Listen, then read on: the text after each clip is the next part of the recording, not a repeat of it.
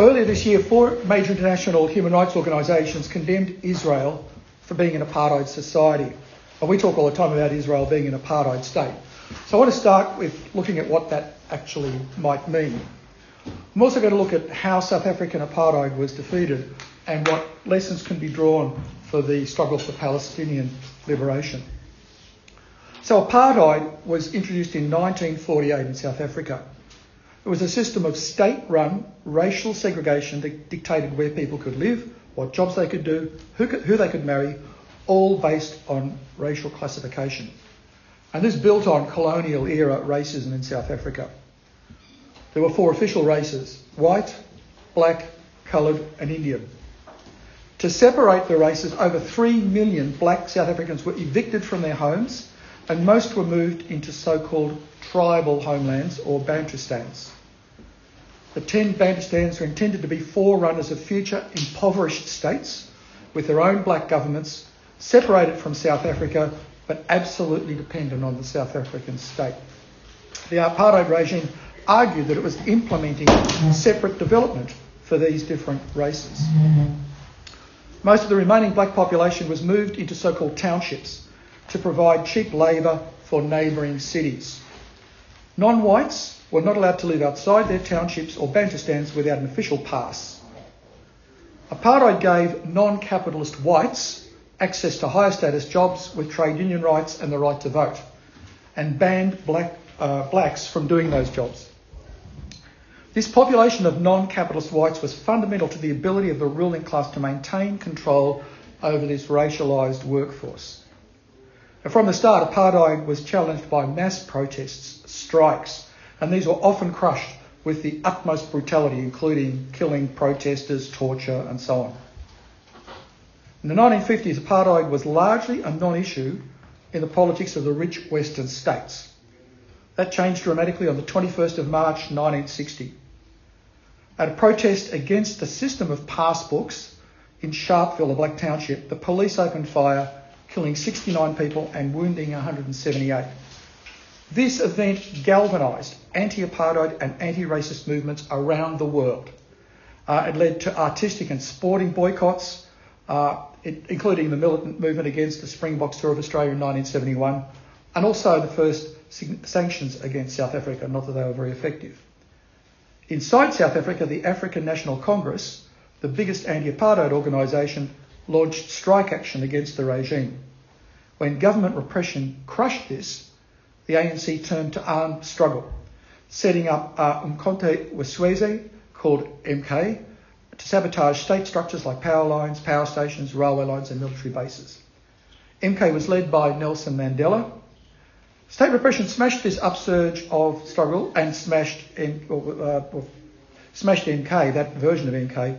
Mandela was arrested with the assistance of the CIA and jailed for life, and was still being called a terrorist in the 1980s by such luminaries as Margaret Thatcher and Ronald Reagan. Now, in the end, apartheid was defeated. The regime's acceptance of defeat came clear on the 11th of February 1990 when Mandela was released from jail. This, I have to tell you, you cannot imagine the excitement around this event. He was the most celebrated political prisoner in history. Hundreds of millions of people around the world watched on TV live as he walked from jail, and there was a carnival atmosphere in South Africa itself. The focus on Mandela and the massive global campaign to free him tends to obscure the main reason for the regime's capitulation: the militancy, organisation and politicisation of the black working class. So the first turning point came in the 1970s when new independent unions were organised. Unlike previous unionisation movements, the regime was never able to smash these. One reason is that they were independent of the rival nationalist movements who wanted the workers' movement subordinated to the anti-apartheid struggle they led. The success of these unions also reflected the growth of the black industrial working class. By 1980, there were over 1 million black workers in manufacturing alone and over 750,000 in mining. Like today in Australia, what is there, about 15,000 in mining? You think about the scale of the mining industry and the black working class in mining.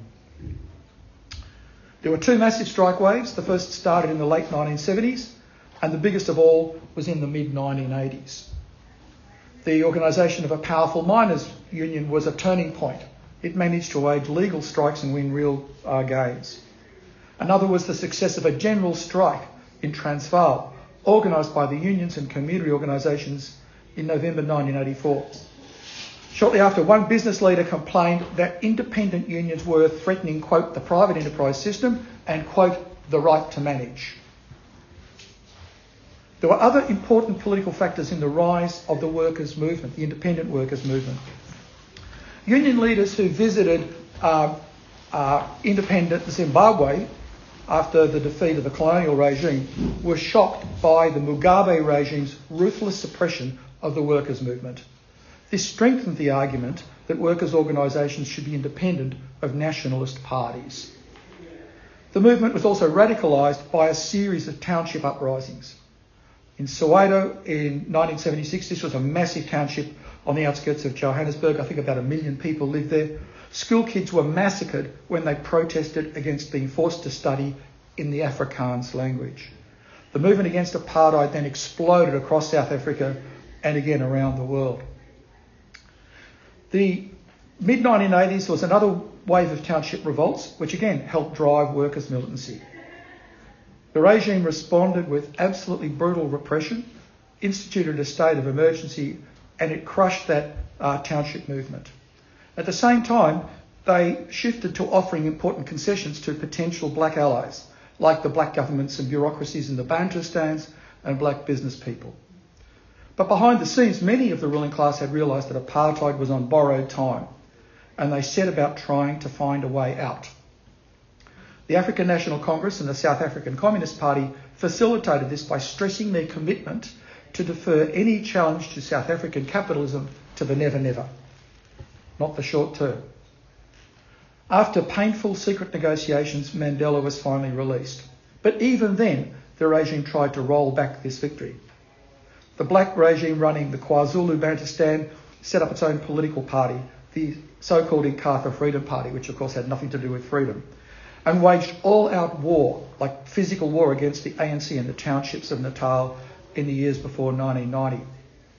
After another massacre of 45 ANC supporters in June 1992, the ANC walked out of negotiations and organised a mass general strike. 4 million workers came out.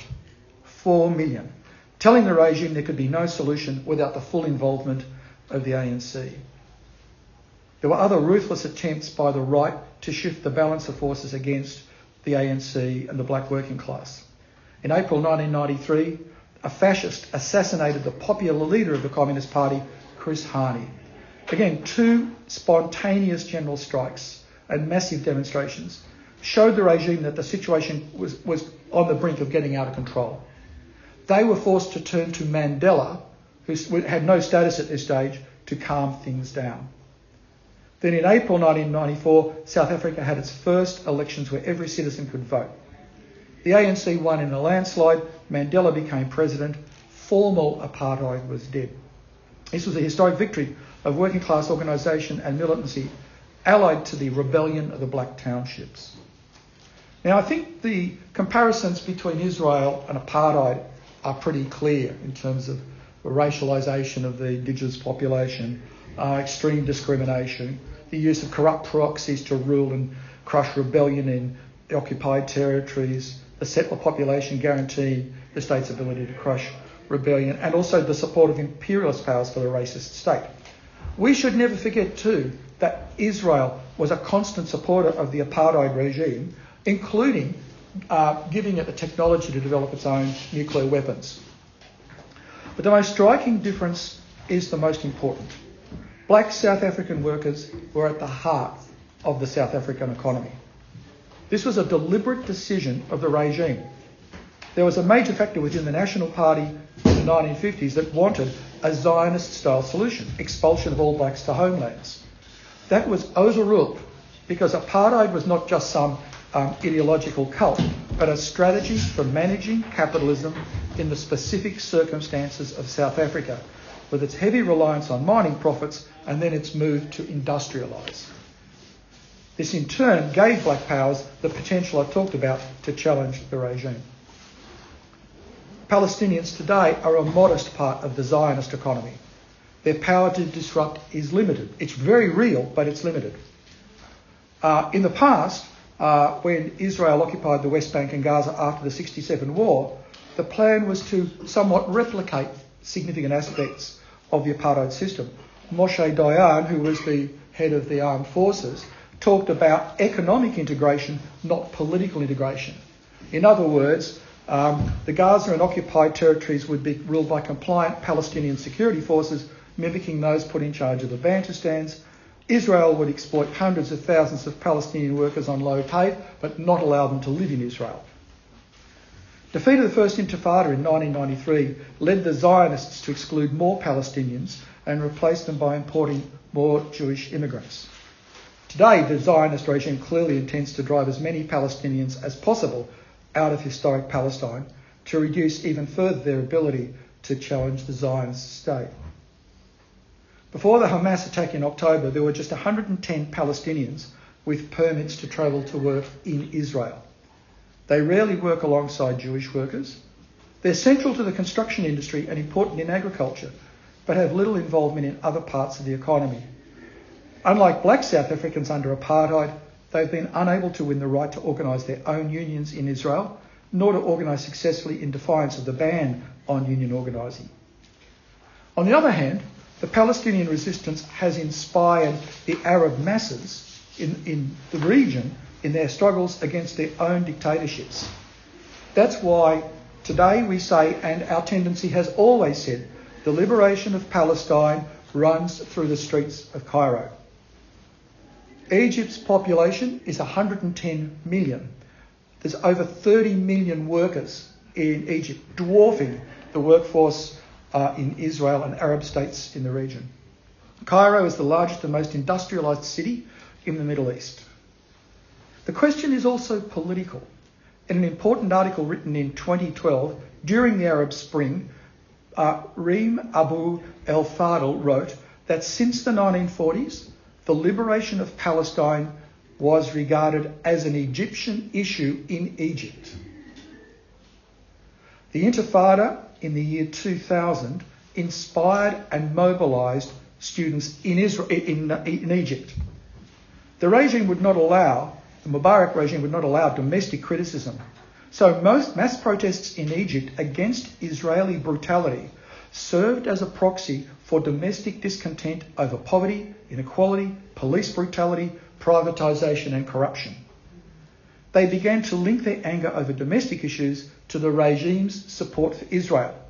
So they demanded an end to gas sales to Israel. Images of Mubarak appeared with Israeli symbols and banners in Hebrew asking him to leave, saying he would be welcome in Tel Aviv. The confidence these protests gave them led the protesters to chant anti-regime slogans. We haven't forgotten you, Palestine. We are also occupied. The networks created by this movement were central to organising the strikes and protests that led to the uprising of 2011, the Arab Spring in Egypt, that brought down the dictator and opened up the possibility of real liberation for both Egyptians and Palestinians. After the defeat of the regime in Tunisia in early 2011, mass protests erupted against the Egyptian regime. These centred on Cairo's Tahrir Square and brought literally millions of ordinary and poor Egyptians into the struggle. These in turn sparked a massive wave of strikes as the anger of millions of workers exploded. Even though the armed forces quickly removed Mubarak, the strike wave grew. Hundreds of new unions were formed.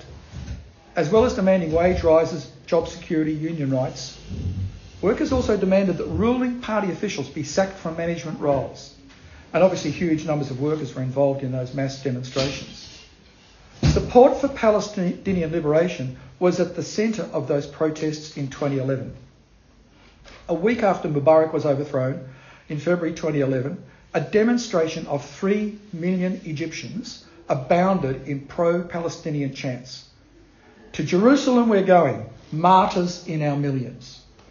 Every Friday, mass demonstrations would set out from Tahrir Square to the Israeli embassy chanting, "Arm us, arm us, to Gaza, send us." And there were many other actions that were focused on Palestine. When the regime built a wall to protect the Israeli embassy, protesters smashed it down, occupied the embassy and seized documents. By the middle of 2011, the regime had stabilised itself and started going on the offensive. Parliamentary elections were used by the official opposition to demobilise, while increased police brutality forced revolutionaries onto the defensive. And of course, the official opposition was opposed to the anti-Israeli dimension to the activism. The lack of a revolutionary party with roots in the workplaces and a clear on the need to confront the betrayal of the Muslim Brotherhood and other traditional opposition parties gave the generals the opportunities to finally crush the revolt. But the high point of the revolution showed us what was possible. So we don't know in future how the class struggle in the Arab world will unfold in the months and years ahead, nor do we know in detail how it will connect with the Palestinian struggle. But we do know that a genuine workers' uprising in Egypt will happen in the future. It has the potential and it needs to take control of production and control over how society is run. And if and when it does that, it will inspire others around the world and in the region. We saw the beginnings of such a revolution in parts of the Middle East in 2011. There's a great description of how that unfolded in Anne Alexander's book talking about Algeria. In both South Africa and the Middle East, a successful revolution means challenging the nationalist politics that have so far derailed workers' revolts. And finally, we also know that what we do here matters. The solidarity shown by protesters around the world has been important to Palestinians today in their struggle, as it was to Vietnamese in their struggle against American imperialism in the 60s and 70s. How socialists here and in the West build that solidarity for Palestine today can also in the future influence how Palestinians and Egyptians see the future of their own struggle, as a struggle that needs to smash capitalism at home as part of challenging the entire global imperialist system, of which Zionism is an especially brutal and nasty part.